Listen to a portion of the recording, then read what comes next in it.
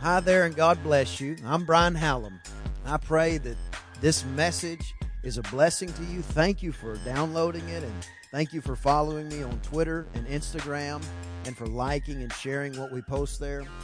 I just want you to know that I believe God wants to do something great in your life and in your family. So as we go into the Word today, let's go in with faith and hope and a high level of expectation for what God is going to do in your life. Remain standing just a second. I want to preach into your ears this morning along this thought. I want to talk about going all in for God.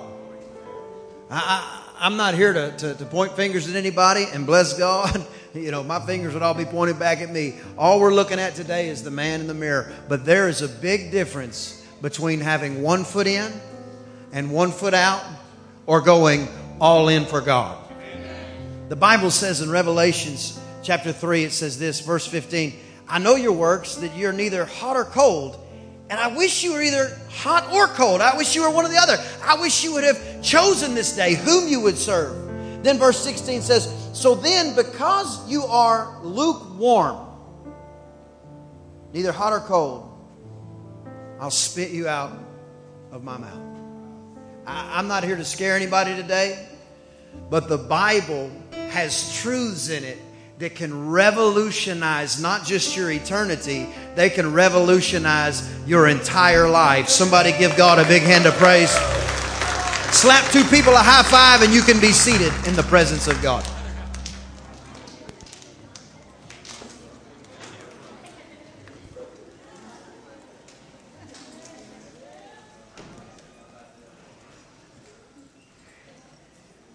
Going all in for God. Going all in for what He has for your life.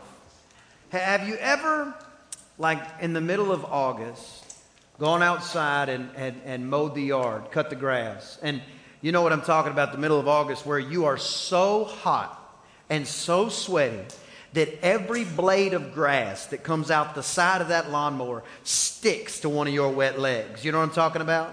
Gets all over your arms. Then you grab the weed eater and you're doing the edging and you're doing the weed eater. And even if you have safety glasses or sunglasses on, there's no doubt about it, something's going to hit you in the eye. You're going to be blinking. You're going to be like, oh my gosh, I'm so hot. And you finally get done mowing the yard. You finally get done edging everything. You blow off or you sweep off the patio, the porch, or the driveway, whatever you've got. And then you sit out there and you think, man, I cannot wait to go inside and pour me a huge glass of lukewarm tea. Or maybe it's different. Maybe it's, if you're at my house and the first cold snap that happens in the year, which for us, you know, depends on, sometimes it falls in September, October, November. But that first cold snap, I don't have to ask Crystal what we're having for dinner, because that first cold snap, almost without exception, we're going to have a big old pot of chili. And at our house, I may come home in the afternoon and we have like chickens and animals and stuff. So we got to go out there and take care of all the animals. And even this morning, I walked out about 7 o'clock or so, and I had my cup of coffee in my hand. I was about to get in my truck, and little Walker Lee, he's just 7, about to be 8. And he was out feeding the chickens, and he said, wait, Dad, wait. And I'm like, okay. So I was waiting on him to come over. I thought maybe he was just going to tell me bye or something. He goes, can I warm my hands up with your coffee cup? I said, love you too, buddy. So I let him hold the coffee cup for a minute. He goes, that's better. But an ice cold day, the first good cold snap, you got that chili waiting on the inside, and you're not thinking, ooh-wee, I can't wait to get inside and have me a big old bowl of lukewarm chili. You see, lukewarm isn't good for anybody or anything. My Bible, I like King James Version because it's what I grew up memorizing. It uses the word lukewarm. Your Bible might say tepid, or it might even say room temperature. And if I could define room temperature a little further, room temperature means you are the temperature of your surroundings and dictated by them. You are the product of your surroundings instead of your surroundings becoming the product of who you are in Christ. You living a life that is neither hot nor cold might seem safe, but it's one of the most dangerous things you could ever do. Because what happens is you're going to go to heaven if you accepted Jesus. But if you're living a lukewarm life, you're not on one side of the fence or the other in the way you walk and the way you talk and the way you act. Somebody that doesn't know Christ might not recognize a difference in you, and it might be too late for them, because the Bible says nobody knows the day or hour when their life's going to be called. Nobody knows. So a lukewarm life is the most dangerous thing you can do for your friends and family, because nobody will know where you stand. You see, a lukewarm life, it's a perfect example of a Christian being a thermometer. A thermometer does nothing but tell you what's happening. A thermometer does nothing but tell you what the current condition is. When you were not called to be a reporter that just reports what's happening. No, when God puts you in His Son, Jesus Christ, He calls you not to just be a reporter, but to literally be a forecaster, to call those things which are not as though they were, to begin to speak into your situation, speak into your environment, speak into your family, speak over your job, and begin to be not just a thermometer, but literally a thermostat. When I walk in the room and there's a thermostat on the wall, I want to do one thing and one thing only. I want to put that sucker on about 65. Can I get a witness? You were never called to be a thermometer, to just talk about, well, if it's 65 degrees in here, I'm right here. If it's 50 degrees in here, I'm right here. If it's 100 degrees in here, I'm right here. No, you weren't called to be contingent upon your conditions or environments. Your conditions and environments were called to be contingent upon you, the body of Jesus Christ. Number one, if you're taking notes, faith is not always congruent with your environment. Faith is not always congruent with your environment. You may be around people, and we're not here to talk about anybody, we're here to talk about us, but you may be around people, you may have your family around people that are like a bunch of crabs.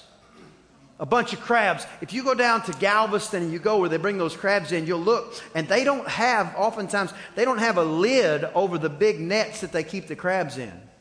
That's because they don't have to worry about all the crabs getting out, because as soon as one's just about to crawl out, there's one down beneath him just pulling him back down. You can't be surrounded by crabs and try to act like you're going to soar with eagles. You got to make a decision. See, your faith is not always congruent with your environment. There has to be something that shifts in you. And then you got to be, get this, you've got to be identifiable. Let me give you an example. When I was in junior high, I went to a place called Jasper Middle School. And we lived about, 2 or 3 blocks from there. And it was a great place to grow up, because I could walk to school and walk home.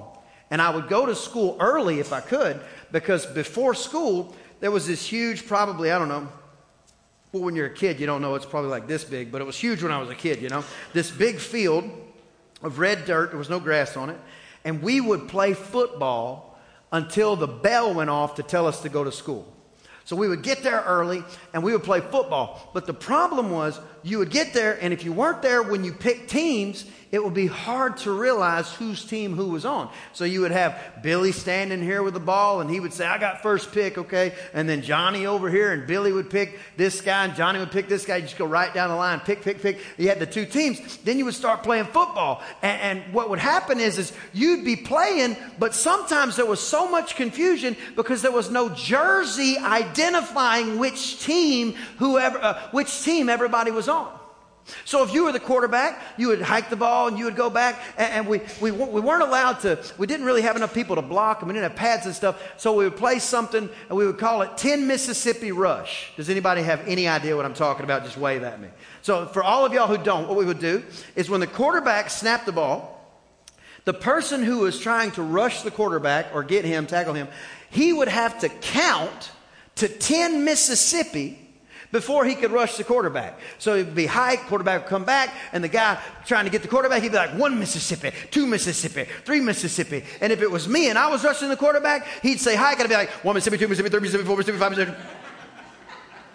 And then the quarterback would get back and he would try to throw the ball to the guy that was on his team. But sometimes amongst all the confusion, you could be on the opposite team. And while the quarterback was under pressure, while he was trying not to get tackled, you could run up to the quarterback on the other team and go, "Hey, Billy, right here." And Billy might throw you the ball. You run for a touchdown the other way because there was nothing identifying whose team I was on. There's nothing that separated. There was nothing that could cause me to be separate from the other guy. And every now and then, there would be just enough confusion that you could do something about that. You see, when Jesus came as a little bitty baby, nobody knew who he was, except a few people that God specifically told. But everybody who worked for the devil and hated God, they all wanted to kill him. So they were trying to kill all the baby boys born in the region. They were trying all these different things to try to get him executed before his time. But Jesus, nobody knew who he was. And John the Baptist was his cousin. He was born a little under a year before Jesus was born. And the Bible says, he was preparing a way for Jesus. And we called him John the Baptist for a real interesting reason. He baptized people. So I would be like Brian the Handsome. No, I'm just kidding. So John the Baptist is preparing a way in the wilderness. The Bible says that he wore camel hair and he had this leather belt and he would eat locusts or like grasshoppers, and he would eat wild honey. And that's a perfect picture of how Elijah was described dressing one time in the Old Testament. But he was a prophet and he was preparing the way for Jesus, and he would be baptizing people, and he'd be baptizing people he'd be like, "Guys, you need to repent and be baptized. You need to repent. The kingdom of heaven is at hand. He's coming, guys. You guys need to get ready." And people would get baptized. Their whole life would get changed. And he would sit there, and then he would say things like this. He goes, "Guys," he goes, "I'm not him, okay? But he's coming. He's coming, and you guys are listening to me, but I'm not even worthy of untying his shoes. I'm not even worthy of tying his shoes where the rabbit goes around the tree and goes in the hole, and then you pull them both the ears tight. I'm not even worthy of tying the man's shoes." And everybody's like, "What is with this guy, John? It seems like he's got this passion and this fire that's unquenchable." And then one day, the Bible says that Jesus walks out on the beach. And John stops what he's doing. And he looks and he says, "Behold, the Lamb of God that takes away the sins of the world." Only John knew it because John's mom knew it before he was born. But literally, Jesus walks up to him and says, "John, I'm so glad what you're doing." He said, "But I need you to baptize me." And John goes, "Brother, I can't baptize you. I need you to baptize me." And Jesus says, "No, you see, John, you see yourself as this important, but I see you as this important." So many times in our life we have that feeling, "Oh God, I can't do that for the king. I can't do that for the kingdom. I've done too much in my life. I've missed the mark too many times." And what you would hear Jesus, if you could really tune in and hear that still small voice, is he would say, No. You think of yourself as this important, and I think of yourself as this important. One nail per hand. You see, Jesus said to him, "I need you to baptize me." And John goes, "Okay, I'll baptize you." And he goes and he baptizes Jesus in the river. And I'm really glad Jesus didn't pull that cool trick of walking on water, because that would have messed John up. Could you imagine Jesus being baptized and messing with John? John's trying to baptize him, and every time he hits the water, he's just like, smack, smack. He's like, "Come on, Jesus, stop it. I'm trying to you're embarrassing me in front of my people." He puts Jesus under the water. He brings him up. Something happens. When he goes under the water and comes up, immediately he's identified. The Bible says that the Holy Spirit in the form of a dove, and can I just say this? The Holy Spirit didn't come down in the form of some angry pterodactyl. The Holy Spirit came down in the form of a dove. Side note, if you're using the Holy Spirit to hurt people, you're using a pterodactyl version of what God shows up with as a dove. The Holy Spirit comes down in the form of a dove. And then all of a sudden, Jesus' daddy, the Father of lights, in whom there is no variableness nor shadow of turning, calls out from heaven and he says, behold, this is my beloved Son, in whom I'm well pleased. If you're a parent, it ought to be every day that you tell your children that they please you. You say, wait a minute, my kids don't please me. They did this wrong, this wrong, this wrong. Discipline, we're not throwing that out the window by any stretch, but let me just tell you something. There is a world that is going to tell them that their value is this big, and they need mom and dad telling them their value is this big. Somebody give God a hand of praise in the house of God. The Spirit of the Lord comes down in the form of a dove. The Father speaks from heaven and says, this is my Son. Number 2, notes. Baptism identifies what team you're on. Baptism identifies what team you're on. Galatians 3:27 says, for as many of you have been baptized into Christ, have put on Christ. One translation says, if you've been baptized, you are now clothed in Christ. The reason you being clothed in Christ is so critical is because when you go before the throne and make your request known unto God, you are not having access to the throne because you've gotten it right. You're having access to the throne because the King of Kings got it right. You're not having access to the Father because you did everything you were supposed to do. You have access to the Father because He did everything He was supposed to do. When you decide to be baptized in water, you have made the decision to put on the jersey of Jesus Christ. And now when you're playing the game, let me tell you something. You stand out among the crowd, but it also identifies what team you are on. It is a public example of what has taken place privately on the inside of you. It is something that goes beyond words and beyond measures, that brings forth a new institution and a new era in your life. Whenever old things pass away, all things become new. Everything begins to shift. You go into the water, the Bible says you are buried with Him in His death, but then the Bible says you are raised to walk in newness of life.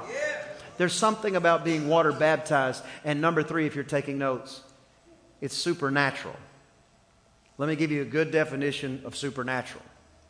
Supernatural means God's overwhelming gets in the middle of your natural. God's super, which can, if you know anything about cars, you can have a good motor and you can be doing really good, but then you can bolt a supercharger on it, and now that same motor that was capable of doing something is now capable of doing it at a higher level because something super has been applied. The supernatural, and next week, don't miss next week. We're going to continue on this thought. I'm going to really itemize the supernatural things that happen when you're water baptized. But literally, if you know somebody that hasn't been water baptized, or if you've never been water baptized, I encourage you, be here next week because it's going to be a very, very powerful time. We're going to baptize a bunch of people, but then also I'm going to explain exactly what I mean by the supernatural. See, in the natural you go under the water, but in the supernatural you're buried with Him in death. In the natural, you come out of the water, but in the supernatural, you're raised to walk in newness of life. In the natural, you're getting wet, but in the supernatural, you're getting clothed in Christ. In the natural, you're getting cleaned up, but in the supernatural, you're getting washed white as snow. In the natural, you're going underwater and you've got to hold your breath, but in the supernatural, you come out only to breathe the breath of God once again. See, there's things that are happening when the super hits our natural. But when you get baptized, it's like putting on the jersey of Christ. On that schoolyard, we'd be playing football, and all confusion would have been lifted if I had known whose team I was on. But here's the thing, and bump your neighbor and say, don't be scared. Come on, tell them, don't be scared. You also identify yourself to your adversary. Being a Christian is not tiptoeing through the tulips. The Bible says the kingdom suffers violence, but the violent take it by force.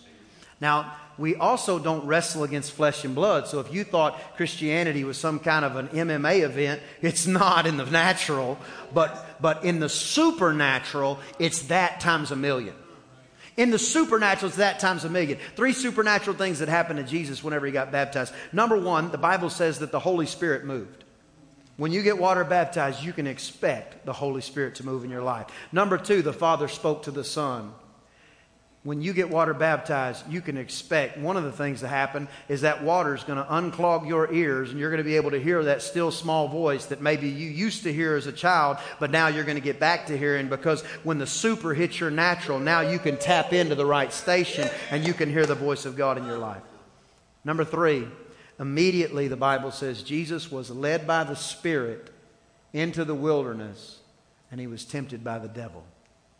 When you get water baptized, now the enemy goes, hey, that's a real Jesus freak. Hey, that person's really all in. Hey, in front of their friends and family, they're saying they really love Jesus. Hey, in front of God and everybody else, you've made the declaration, you've put on Christ, and in the Spirit. You see, the devil didn't know who Jesus was until Jesus got baptized. But as soon as he got baptized, now all of a sudden his ministry was activated. The enemy knew who he was. The people knew who he was. Jesus always knew who he was. But while he was tempted, he didn't have to fight the devil with lightning bolts and laser beams out of his eyeballs. Every time the devil came to him, the only thing he said to him, he said, well, you should do this and you should do that. And Jesus, in my vernacular, just said like that, well, that's interesting, devil, but my Bible says that you see what I'm saying? We're not in a world where we've got to figure out how to reinvent the wheel when it comes to defeating the enemy. We just got to use what God used. If Jesus himself used the Scripture to beat the devil, how much more should we be using the Scripture to beat the devil? Somebody give God a big hand of praise. You say, I don't know the Scripture. Well, let me tell you something. You come to this church, you're going to know the Scripture, because we're going to teach it on Sunday and Wednesday. Our First Touch team's constantly in the Bible. Our life groups are constantly in the Bible. You come to this church, we're going to teach you. But if all you know is God so loved the world that he gave his only begotten Son, literally, you know enough to send the devil running 7 ways, 7 days a week. It's different when you live for God. When you decide that you're going all in for God, when you decide that you're going to really take that next step, your faith is not always congruent with your environment. Sometimes your faith changes long before your environment changes. Sometimes you've got to speak it into existence. Yes, sir. God said, let there be light. And there was light. He didn't say, let there be light, I hope. We got to speak things into existence in our life. The other thing is you've got to put on the jersey of Christ. You've got to identify with the team. Being water baptized, it marks you. It marks you as I'm one of them. It's a supernatural event. I can't wait till next week. I'm going to share some of the things. When you go in the water, some of the stuff's going to stay in the water. Some of the stuff you've been carrying around. There's a young man we baptized here not too long ago. And he said, man, I didn't even know it. He said, but I've always been depressed. He said, I got water baptized. It was 2 weeks before I realized it. I hadn't been depressed since I got baptized. Supernatural things take place when you follow the precepts of God. Number 4. Baptism simply means I'm all in. It means I'm all in. I'm telling myself. I'm telling my flesh. I'm telling my friends and my family. I'm telling the enemy of God. I'm telling my adversary, the devil. I'm all in. Do what you will. I'm all in. You see, your flesh, we just finished this 21-day fast. Glory to the Lamb of God. But your flesh, it's never going to tell you something that you should do. Let me tell you what my flesh says to me, especially when I'm fasting. You should eat a taco. I don't want a taco. And my flesh is like, you're lying. I'm like, I know. You should eat 5 tacos. Now you're talking. But what happens is when you put your flesh in the water, The thing about going in the water, and I have kids, and they all love to swim. And children are interesting because they don't care how cold the water is. They just want to swim. So you can go and they can be swimming all around. Hey guys, is the water cold? And they'll be like, no, it's perfect. And you go stick your foot in there and be like, you are dishonest. But you stick your foot in and it's tolerable. You can even sit on the side and dangle your feet in the water and it's tolerable. But the minute you decide to go, you could even look, I don't know if you've ever done this, but you're coming down the stairs of the pool, you're like, okay, and as soon as you cross about the belly button, we're at a different level of experience. But then even putting your head underwater, it's like a whole nother thing. The thing is about being water baptized is all of you gets immersed. You're saying, I'm all in. See, you can stick a toe in and it doesn't even mess up your clothes. But if you want to get all in with God, the reason water baptism is so important is because when you're underwater, you are completely immersed. There's nothing else. You are completely wet. You can spray somebody with a water hose and maybe you can get them all wet, but you put them underwater for like 0.0 seconds, they are wet top to bottom, head to heel, completely.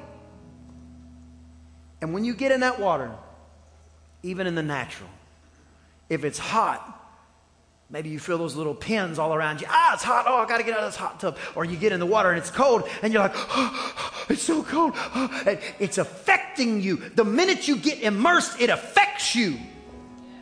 When you get baptized in water, it affects you in the best way you could ever imagine, and sometimes in ways that are far beyond anything you've ever asked or thought.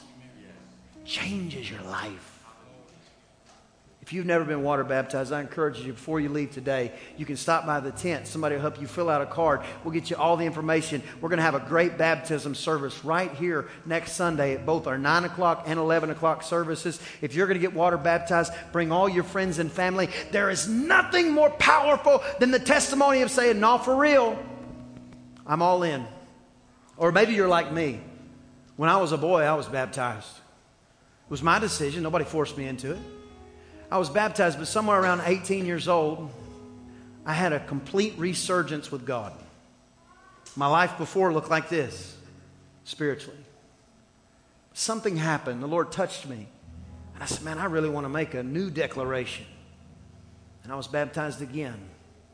And ever since then, I'm not saying my life's been roses, but my spiritual life hasn't looked like I wasn't falling off the wagon and getting back on, falling off the wagon. Why? Not because I got wet, because something super hit the natural event of water baptism. And now I've got the jersey of Christ on, and I can remind myself, I can remind the devil when he starts messing with me. I say, you can mess with me all you want, but before this thing is over, you're going to repay back sevenfold everything you steal from me. You get a little symptom on your body. you start coughing, or maybe your knee's acting up, or God forbid, even a worse report comes from the doctor. You sit there, you go, no, that's not for me. I can't picture Jesus being sick. Therefore, if I'm clothed in Christ and I'm clothed in Him, I no longer live, but Christ lives in me. I'm not allowed to be sick. Are you saying you've never been sick? I'm not saying that at all. I'm saying legally the devil has no right to put sickness on my body because he can't put it on Jesus' body, and I am enveloped in who He is. When you decide to be baptized in water, when you decide to go all in,